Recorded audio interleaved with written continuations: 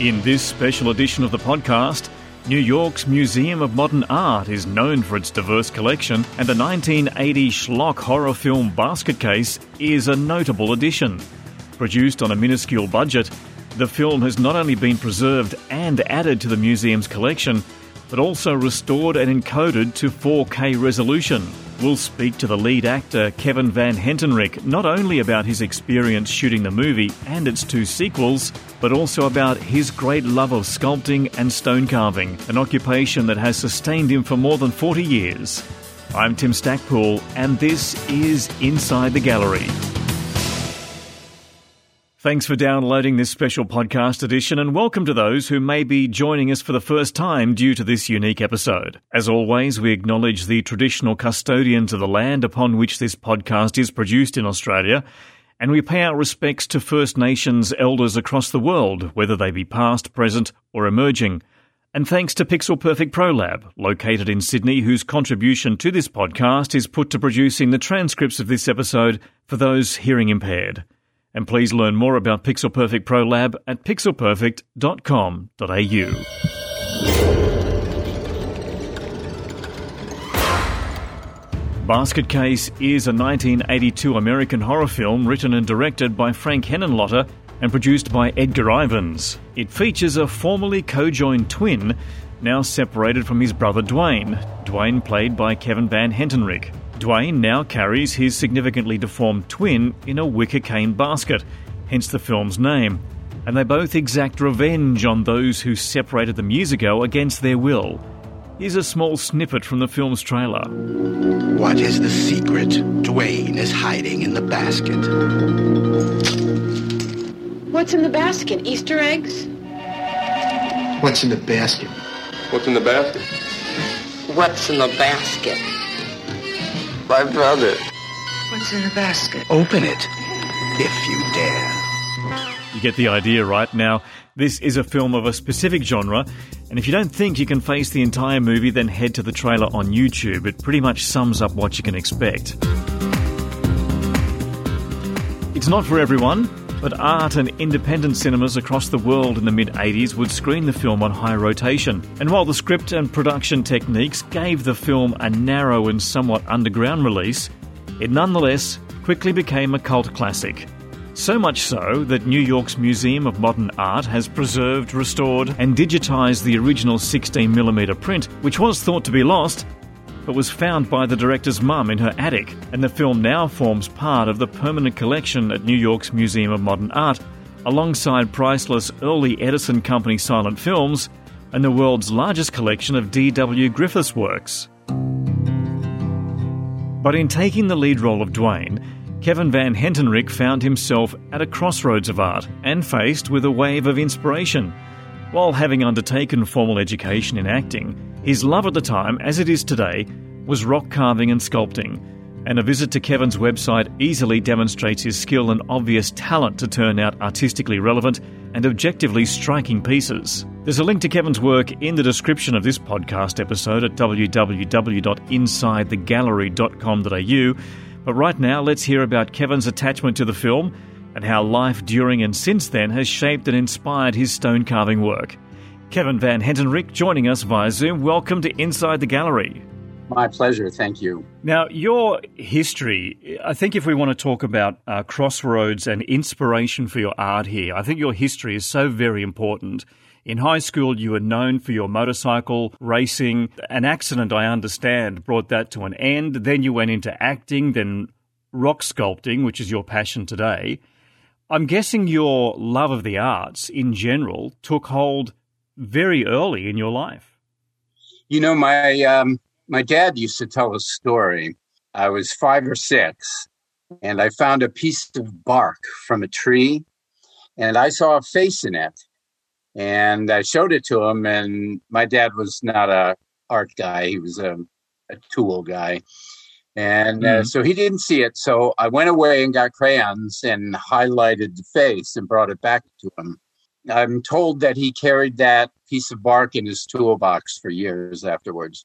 Oh, lovely. And when you left high school, you got a place at acting college in New York, but you were picking up rocks from urban New York to begin your sculpting out in the street. Yeah, I was attending the American Academy of Dramatic Arts. And I went up to the Little Carnegie Cinema, which was around the corner from Carnegie Hall. And it was an art house at the time. They would play Ingmar Bergman and old Fellini films. And they were showing an old Ken Russell film called The Savage Messiah, which is a film about an actual sculptor, Henri Gautier, a French carver who lived in the time of World War I.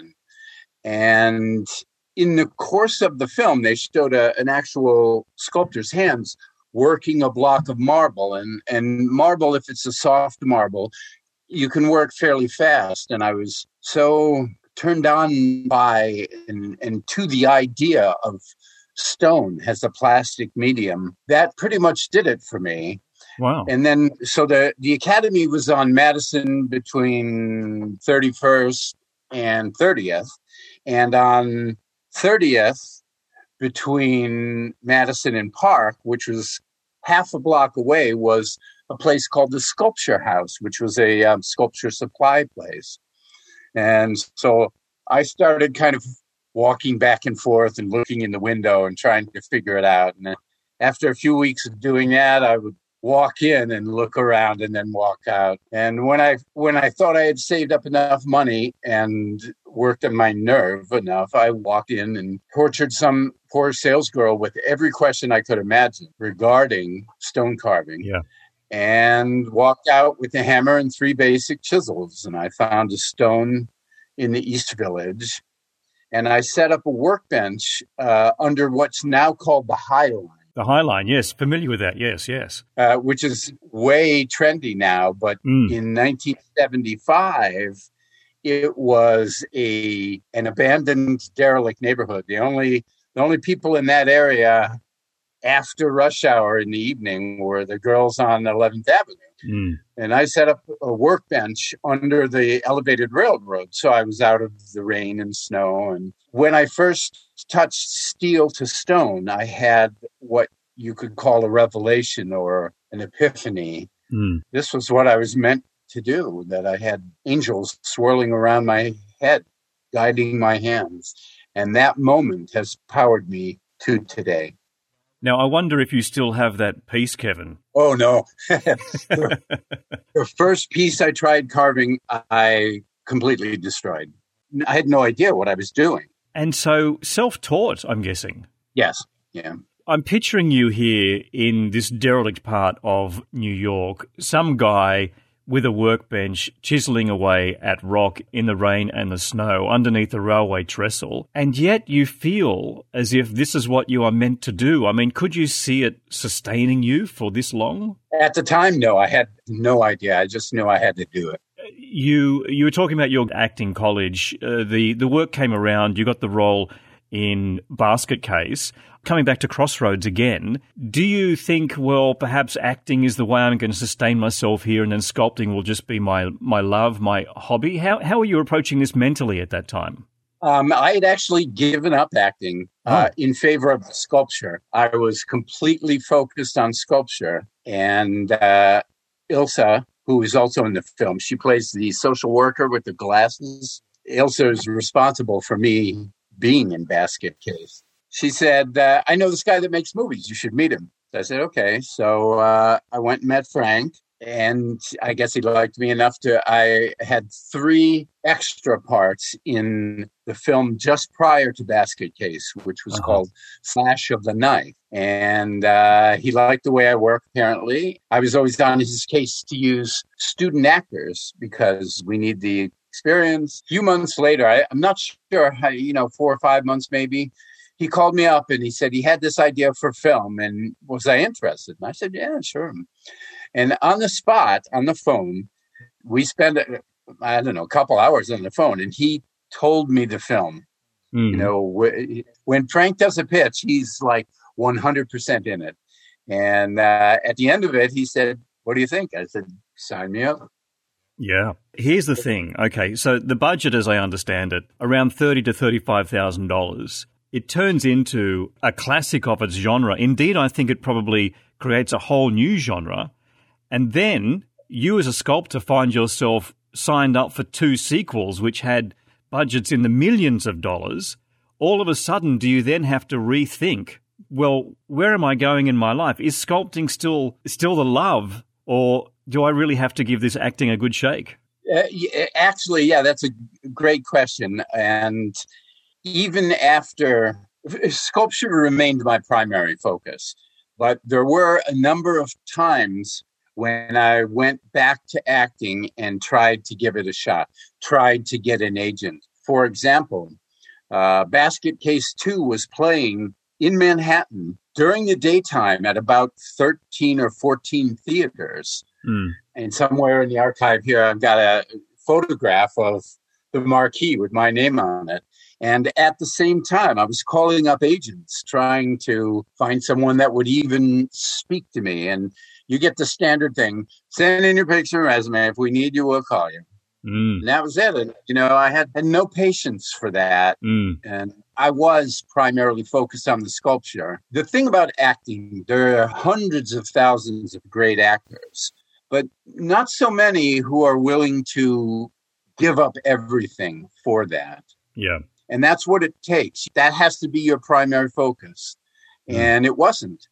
I also had a band in those days, and we would play out sporadically and stuff. But, I was never willing to give up everything else for the band or for acting because my focus was on the sculpting, yeah. So eventually you moved out of the city in the mid-'80s. Did you miss that vibe when you went? For me, New York City was always a love-hate relationship. I never really liked it, but you love aspects of it and you hate aspects of it. I had an old Ford pickup truck when we were starting to move. And in those days, the trucks, you couldn't lock the hood. So I had a chain that I would put around the hood in order to keep people out. And one trip back and forth between the Catskills, we got back late. I was tired. I don't remember, but I didn't put the chain on. And, the very next day, my battery was stolen. Yeah, love, hate. There's a few clips on YouTube of you playing guitar. Is that still part of your repertoire as well? I play as much as I can, but again, the sculpture is my primary focus. When I was 24, I wanted to have a band and tour, record and all that stuff, The guitar for me now is more like a meditation. When I'm troubled or angry or not focused, I pick up the guitar and bang on it for a half an hour and I feel better. The other thing, just going back to the film, looking at the original Basket Case, and as indicated in my introduction, the Museum of Modern Art actually has it as part of their permanent collection. Yes. But it's a great time capsule of New York, which is so different, I think, today. The narrow corridors of the hotel, the narrow corridors where the doctor's set is, so much of that, I guess there's still pockets of it in New York. But I think one of the reasons why the museum holds on to it is because it is that great slice of New York, which has pretty much gone, as you say, the gentrification of the areas that you were living in has completely changed so much of the urban landscape there. Yeah, I'm so glad that we got a little bit of the old Times Square in because the late 70s was, the mid 70s to late 70s was the bottom of an economic trough. And New York City was rough in those days. We got threatened, harassed. The scenes in Times Square, we had people coming out and threatening us, but we got a little bit of it on film, yeah, and it's all gone now. Times Square is like Disneyland now. And I actually did watch the restored print the other night, and it still has that 16mm original film format look about it, but the blow up to digital actually holds quite firm, I think. But moving on to where you are now, the Catskills, is there greater inspiration for you there rather than the hubbub of the city? Well, I take inspiration from everywhere. Nature, pictures in a magazine, a sunset, I had a few deer run through the yard the other night. It's not so much where you are, but how you are where you are. Yeah. That creates inspiration. You have to be willing to take the moment to look. Yeah. Someone once said you need to teach yourself how to really see what you're looking at. Yeah. And do you find that much of the inspiration is drawn. I mean, I don't know what your preference is in terms of raw material, whether it's a straight up cut block or whether random pieces of stone that you see, and then you see something in that stone that you pick up and then decide what you're going to make from it. Yeah, depending on the stone, there's stones that I've liked the stone, and I would set them up on a pedestal as if it was a sculpture, but it's still a raw stone, and then spend 5 or 10 years looking at it before I find it. Yeah, literally. And other stones, I know right away what I'm going to do with them. Yeah, so the inspiration comes in fits and starts, or it develops over time. Yes. I mentioned earlier and asked earlier whether you were self-taught. And in any sort of discipline, when you are self-taught, there are habits that creep in which could be considered bad habits. Have you gone back in a way to teach yourself or to have someone else give you advice on moving ahead with your art to try and remove any bad habits or bad perspectives that you may have built up over time? What an interesting question. Thank you. Well, to backtrack just a bit, in the 70s, the late 70s, when I was trying to figure this out, I looked for someone to apprentice with, and there was nobody in Manhattan doing figurative stone carving in those days. That was the exact moment that they started up working on the Cathedral of St. John the Divine, which is all the way uptown. And I was in Tribeca at that moment. And I went there and I met the master builder and the master sculptor and the master mason, and they had a really cool setup going on. But the students were carving rectangular blocks at that point. I already knew how to do that. And they were only paying like $6 an hour, and it was an hour and a quarter commute away. But as far as bad habits, being self-taught, it's hard for me to know what my bad habits are. Yeah. One of them that I could tell you is that I've been told by a number of people from art schools that they try to shy away from stone carving because it takes too long. It's too expensive because of that. It's dusty and messy. It takes up too much space, blah, blah, blah. So one of my bad habits is that when I'm working on a piece, I make the highest quality possible the only priority on that piece. And that is completely counter to our culture right now. And it's one of the things I love most about it. When I was working on the Rip Van Winkle at the summit of Hunter Mountain, I would go early because it was carved in public so people could watch. And I would go early to just have some time to try to figure out what the hell I was doing. This guy comes and he is already plastered. Completely plastered, red face and all.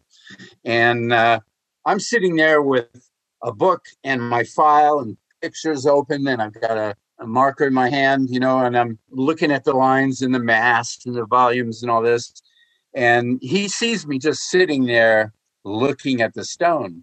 And his comment was, taking a break, eh? And in fact, that's the hard part of art. Yeah. Even in stone carving, the material removal is relatively rudimentary.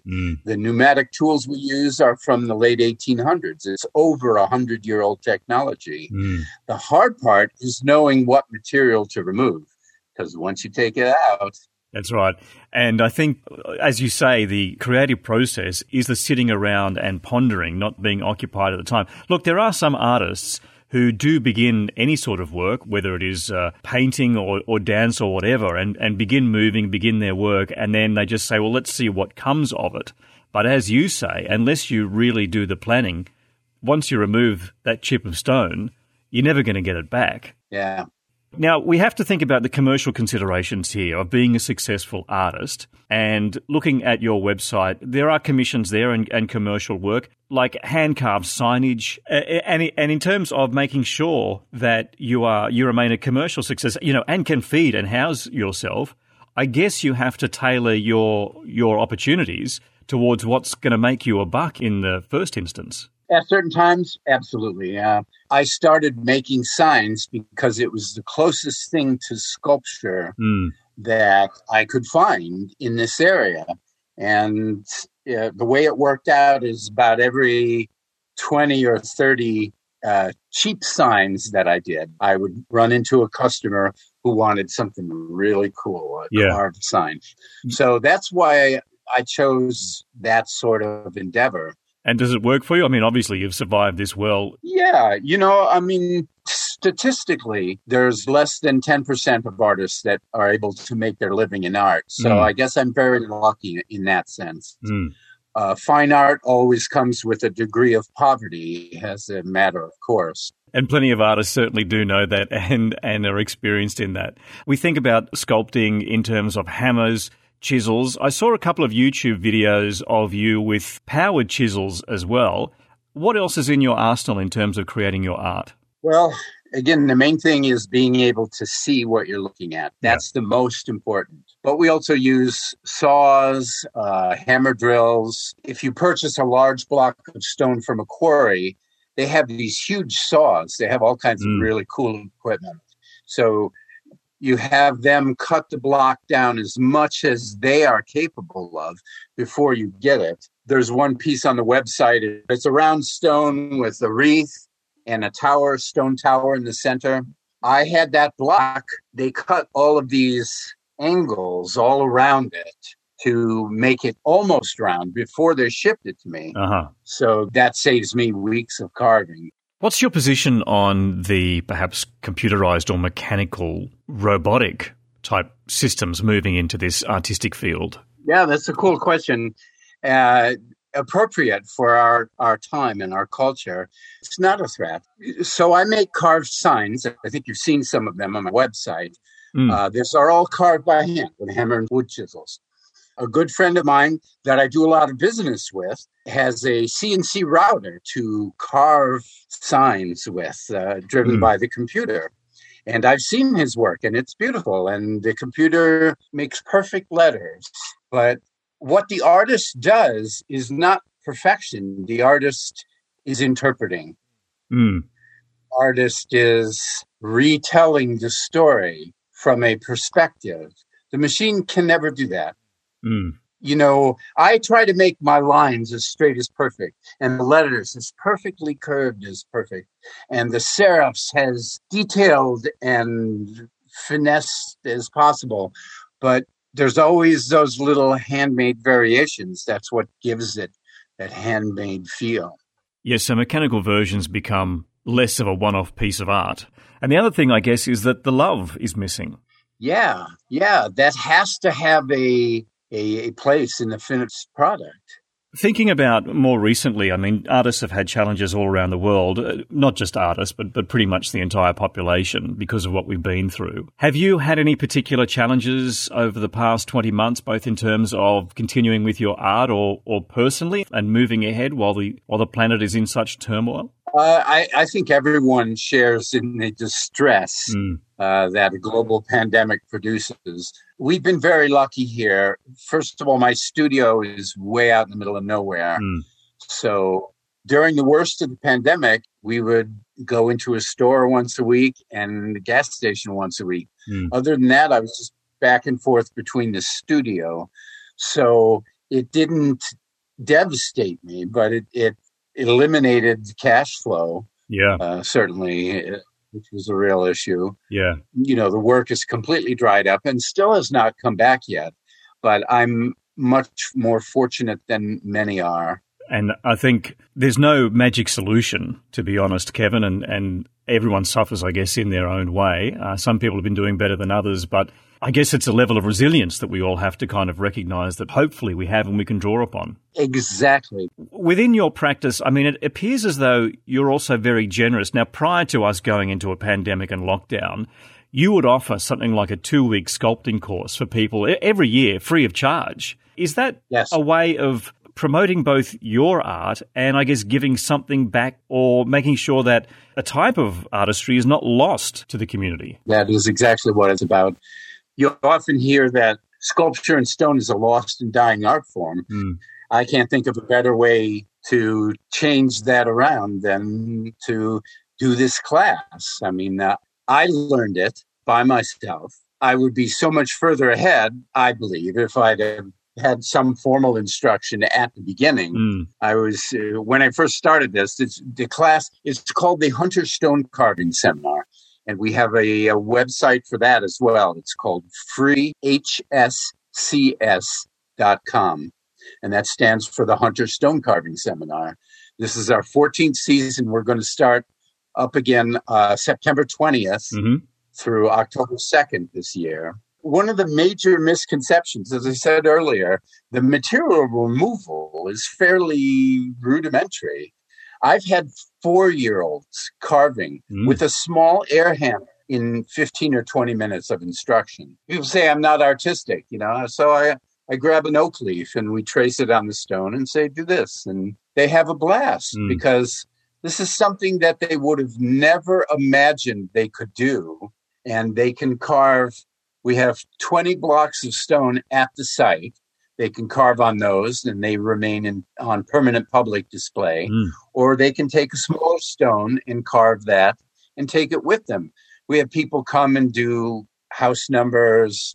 We had a couple did their wedding invitation carved in stone, which they then photographed and sent out to everyone. Lovely. I had a couple from the South, one of the Carolinas, for a number of years, was planning their summer vacation around coming to the class. When I started it, I get a grant for the class every year from, used to be the Greene County Council on the Arts. Now it's called CREATE. They've been very generous. And I have, I think it's about 25 local and regional supporters who pitch in to make it happen. For example, my tool supplier, a company called Trow & Holden up in Barre, Vermont, Norm Ackley and his crew have been very generous. They lend us $1,000 worth of tools every year to make sure the class happens. So takes a village to carve stone. Yes, and it's excellent that you actually have that level of support around you from the commercial interests and from the community itself. It's surprising. When I first applied for the grant, it was just a lark. I presumed I would never get any money for this. So I just filled out the form and we'll go for this much and we'll do this, that, and the next thing. And they gave me money. Then I had to actually figure out how to pull it off. And it's, from the first year, it's just taken on a life of its own, which is very rare in art. Art is usually a major uphill battle.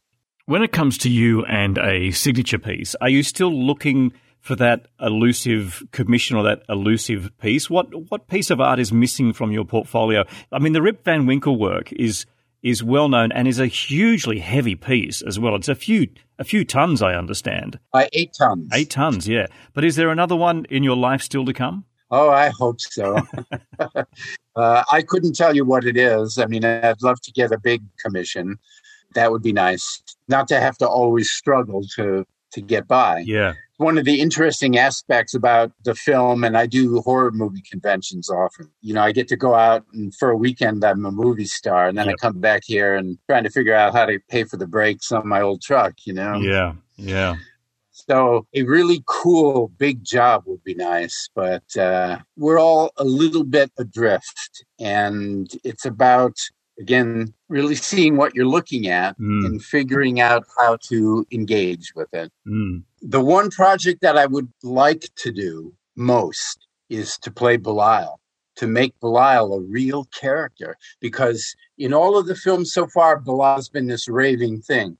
I did him in the one scene in the second film, and that was interesting, but it wasn't done in a way that could be done for a whole film. Okay, so let me just in the introduction, I didn't explain who Belial was, but he is the antagonist pretty much in the Basket Case movies. But Kevin, he's just like a blob of fat with 2 arms and sharp teeth.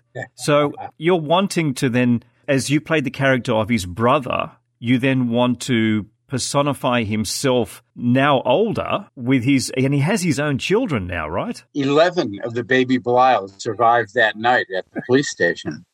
And they're in their early 20s now. And all hell is about to break loose. So you've been working on a script, I guess this has been turning around in your head. I don't know, for how long? 30 years? Well, a couple of decades. It didn't start right away. But yeah, I've been working on this for a while, and it resolves the difficult issues of Basket Case 2 and 3. Mm-hmm. And we also get to know all of the baby Belials, who are adults now, young adults, but adults. Yeah. And there's a confluence of circumstance. They find themselves at this age, at this moment, in a situation that is almost unbelievable. It involves a chemical spill at a military base. You can imagine 11 of them, plus Belial. And thinking of the genre of films that we were so engrossed in seeing at art college back in the 80s at these art cinemas, I'm wondering, this is kind of sounding like a Toxic Avenger meets Basket Case. Yeah. Or what's the David Lynch one? Eraserhead. Eraserhead, yes. It would be very different. It's not Basket Case 4. No. It would be Case 4. Because part of the problem with 2 and 3 is the drastic departure from reality. This would be a much more real, much grittier film. And it would be completely inclusive of what's going on now in our culture. These 11 baby Belials have partners as well, and we're going to show all the range of his, her, them, they. There's a lot of potential there, I think you see. Yes, and this conversation now has taken a rather unexpected turn. However, it has given me an idea. Because we're finishing on a note of film, I would wonder whether I could borrow how James Lipton on Inside the Actors Studio would end his conversations with the various guests that he would have. So I've borrowed a couple of questions from him, and I've added a few of my own. So are you happy to go into these quick-fire questions that he became famous for? Absolutely. Okay. So the time starts now. Your favourite film, apart from your own? Frankenstein. Close second to Seventh Seal, though. Oh, yes. Your favourite actor? William Fichtner. Oh, tell me about William, quickly. Oh, if you haven't seen Albino Gator, you must see it. He is one of the best actors around right now. And your favourite song? Life on Mars, Dave Bowie, early Bowie. Oh, very good.